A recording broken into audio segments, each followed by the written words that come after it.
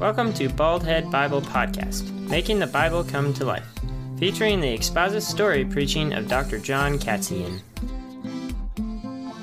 Baldhead Bible Podcast is committed to keeping our show free to the public.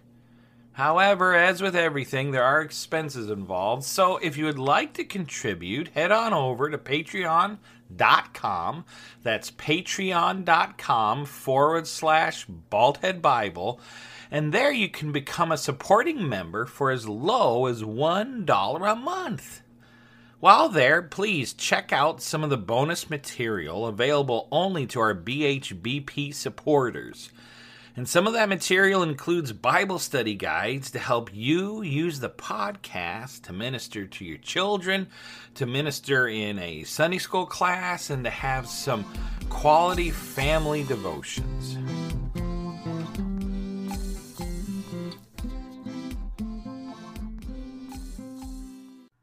Let me tell you a story. Jesus, he was on top of a hill, overlooking the area around the Sea of Galilee. Large crowds had followed him up the mountain, but they all sat down now in order to hear him speak. See, Jesus had taken the position that a rabbi would take when he was about to teach. He had sat down, and so his disciples, the 12 we know about, and then the multitude of others, some of whom were calling themselves disciples, they all sat down, eager to hear what Jesus was about to teach. And then Jesus delivered one of the greatest sermons of all time. It is known as the Sermon on the Mount, and Jesus told the people what it meant to be in the kingdom. Remember, he started preaching, "Repent, for the kingdom of heaven is near." Well, if you want to know what it means to be in the kingdom, Jesus was about to tell them what it meant to be in the kingdom in that sermon. And he began with one of the most famous introductions of all time of any sermon.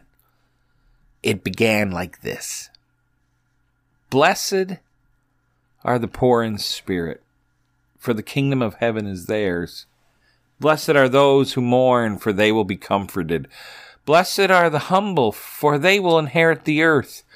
Blessed are those who hunger and thirst for righteousness, for they will be filled. Blessed are the merciful, for they will be shown mercy. Blessed are the pure in heart, for they will see God. Blessed are the peacemakers, for they will be called sons of God. Blessed are those who are persecuted because of righteousness, for the kingdom of heaven is theirs. You are blessed when they insult you and persecute you and falsely say every kind of evil against you because of me. Be glad and rejoice, because your reward is great in heaven, for that is how they persecuted the prophets who were before you." The people sat in rapt attention as Jesus moved seamlessly from topic to topic, integrating into one sermon what it meant to be a disciple of Jesus in the kingdom. He used paradoxes and, like, blessed are the meek. They will inherit the earth. You're blessed if you're persecuted. How can this be? Then Jesus moved into pointing out the hypocrisy of many of the Pharisees and the Jewish leaders who were listening, and many of the disciples in that crowd who were relying on their keeping of the law to save themselves. "You have heard it was said. You have heard it was said." That's what Jesus said. And then after he would say, "You have heard it was said," then Jesus would give a law from the Torah, and then he would show the new requirements in his kingdom. "You have heard that it was said to our ancestors, 'Do not murder,' and whoever murders will be subject to judgment. But I tell you, everyone who is angry with his brother or sister will be subject to judgment. Whoever insults his brother or sister will be subject to the court. Whoever says, 'You fool,' will be subject to hellfire." Matthew 5, verses 21 through 22.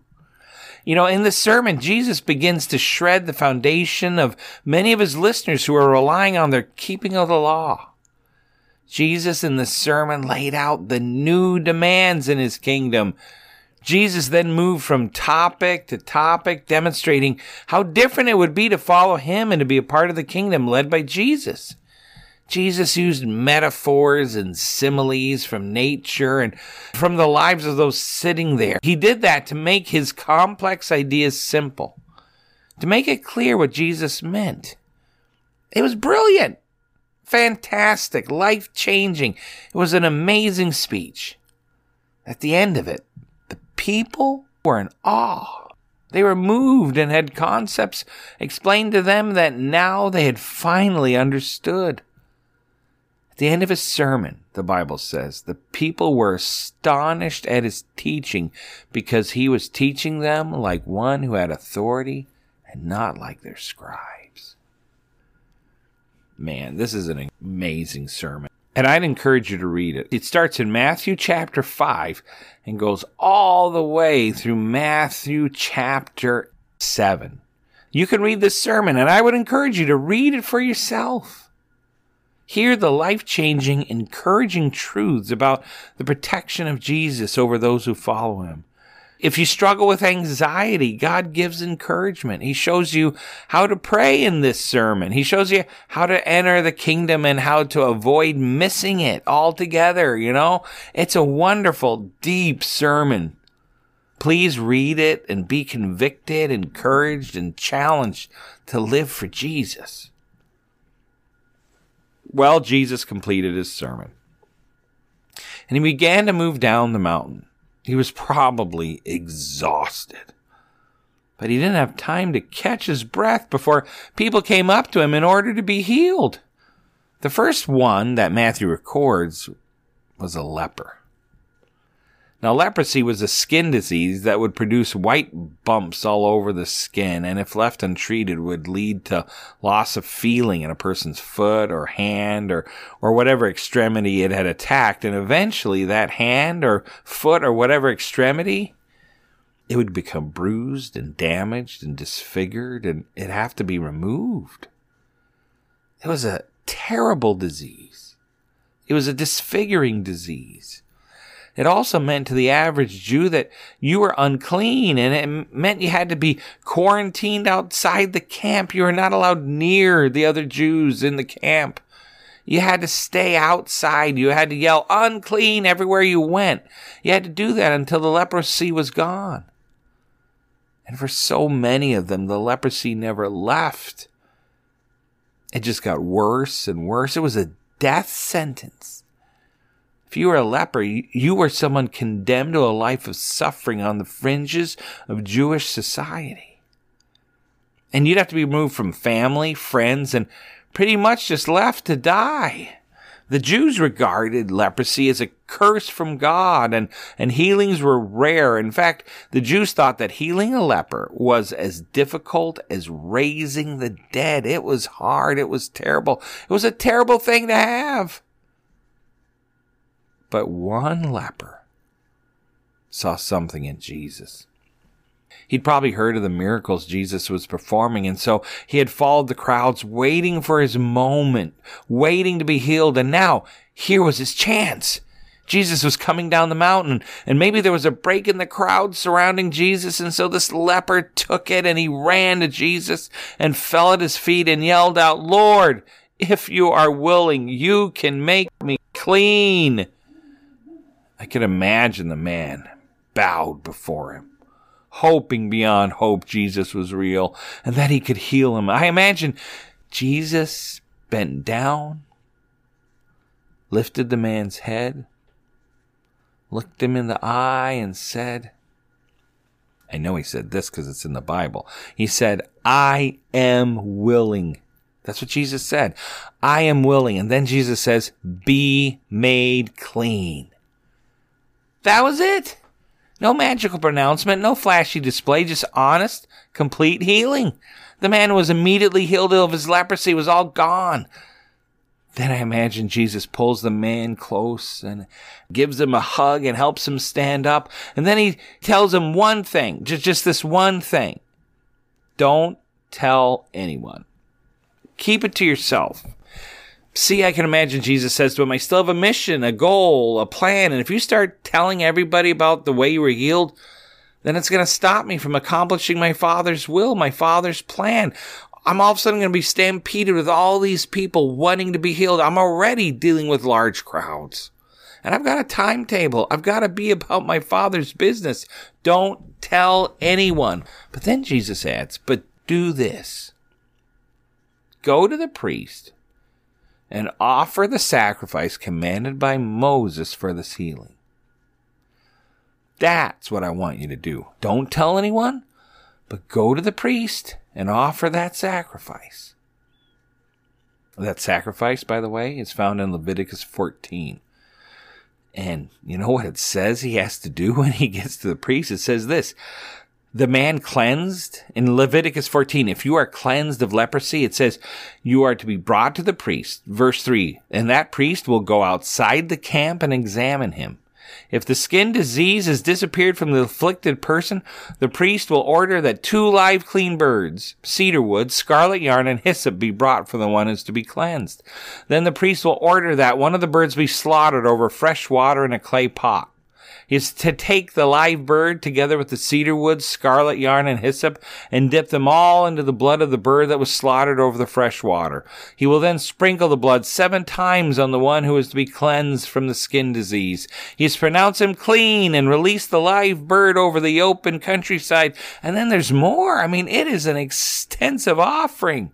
That's just the beginning. This was quite the ritual. In essence, quite the celebration. And when this man goes to present himself before the priest, and when the priest examines him, you know what?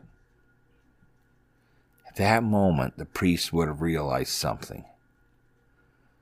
There is someone doing amazing miracles in Galilee. There is someone doing the miracles that the Messiah is supposed to do one day. There is someone in Galilee who might be the Messiah. Because that priest would have realized that no one had been healed of leprosy according to Old Testament law for hundreds of years. In fact, not since Elisha had cleansed Naaman of leprosy, no one had been cleansed ever of leprosy since then. By presenting himself to the priest, Jesus was serving notice to the Jewish authorities. He's serving him notice this, that the Messiah is here. Jesus didn't want a wild stampede of people wanting to be healed and stopping the work of the Father and his timetable. But Jesus did want the right people to know, the leaders in Jerusalem. And this cleansed leper, this miracle that had not happened for hundreds of years, that was Jesus' calling card. And that calling card announced this: the Messiah is here. Man, I hope you know Jesus is the promised Messiah, prophesied in the Old Testament. He fulfills all these messianic prophecies, especially the ones Matthew's going to show laid out in Isaiah, like Isaiah 61 or Isaiah 52 and 53. And also Isaiah chapter 35, it says there, then the eyes of the blind will be opened, and the ears of the deaf unstopped. Then the lame will leap like a deer, and the tongue of the mute will sing for joy. Isaiah 35 verses 5 through 6. That's what the Messiah is going to be doing. He's going to be opening the eyes of the blind. He's going to be healing. He is the Messiah. That's what Jesus is saying. I'm fulfilling these prophecies. I am the Messiah, and one day Jesus will return as the Messiah and as King, and I pray you have asked him to save you. Well, soon after healing this leper, right, a centurion, a Roman officer, came running up to Jesus, pleading for Jesus to heal his paralyzed servant. My servant is in agony. He's paralyzed and he can't move. Please heal him. Now, a centurion is a commander of 100 men. And had a lot of authority in Jesus' day. This Gentile, non-Jew, this Roman came to Jesus asking for healing for his servant. And you know what Jesus said? Jesus said that he would come and heal him. That's amazing. Jesus is going to heal a non-Jew? Well, you know what's even more amazing? the Bible says that what the centurion said was so amazing that it amazed Jesus. What the centurion said next, that amazed Jesus. Now, the word amazed is a Greek word usually used of the people who saw Jesus' miracle. But here it is used of Jesus himself. He was amazed at what the centurion said next. And you know what he said? This Gentile Roman centurion officer says, "Lord, I am not worthy to have you come under my roof. But just say the word, and my servant will be healed. For I too am a man under authority, having soldiers under my command. I say to this one, go, and he goes, and to another, come, and he comes, and to my servant, do this, and he does it." Essentially, the Roman centurion was saying to Jesus, "You, Jesus, are powerful. And I can tell that you have the power of your Father, and you have the power to heal. And all you have to say under that authority is just say the word heal, and you can heal my paralyzed servant from afar. You don't need to physically come to my house." The centurion officer knew that. Essentially what he's saying, talk to your Father, who you are under authority of, and then use your given authority and just speak. Just say the word heal. And I know my servant will be healed. Boom. Drop the mic. This Gentile soldier, this non-Jew, gets it. He got it before most of the Jews following him did. This Gentile understood where Jesus got his power from, how he worked, his relationship with the Father. This Gentile general perceived all of that. And I think it amazed Jesus to see the Holy Spirit working in a man who was not a Jew. And the message was spreading already beyond the Jewish people. Because afterwards, Jesus says this, I tell you, I have not found anyone in Israel with so great a faith. That's what Jesus says. He goes on to say, I tell you that many will come from east and west to share the banquet with Abraham, Isaac, and Jacob in the kingdom of heaven, but the sons of the kingdom will be thrown into the outer darkness, where there will be weeping and gnashing of teeth. Matthew 8, verses 10 through 12. See, when Jesus says that, he's referring to a prophecy in Isaiah 25, talking of a future messianic banquet. A banquet held in the honor of the Messiah. And it was thought and taught in Jewish theology at the time that the Jewish people would be there and that they would be celebrating while the Gentiles around them, they would be thrown into outer darkness. It was going to be a great time if you were a Jew. But Jesus, he said that the faith of this centurion proved the exact opposite. This Gentile soldier showed more understanding of God and demonstrated more faith than the very sons of Abraham and Jacob around him. And that amazed him. And that made him say that one day it's going to be the sons of Jacob and sons of Abraham that are going to be cast into outer darkness, not the Gentiles. If you put your faith and trust, like this centurion, in Jesus and who he is, you're going to be at that banquet. So Jesus says, go. As you have believed, let it be done for you. And the Bible says at that very moment, his servant was healed. Man, this is great, isn't it? Jesus is demonstrating his power over sickness, that he had the power to heal, just as the prophecies had said the Messiah would have. Jesus then goes on and he heals the mother-in-law of Peter, his disciple, who had gotten a fever and it looked like she wasn't going to make it. He goes to the town of Capernaum and heals Peter's mother-in-law. And she gets up and starts serving Jesus right away. And Matthew goes on to say that later that day, or that week, or however long it took, we're not certain.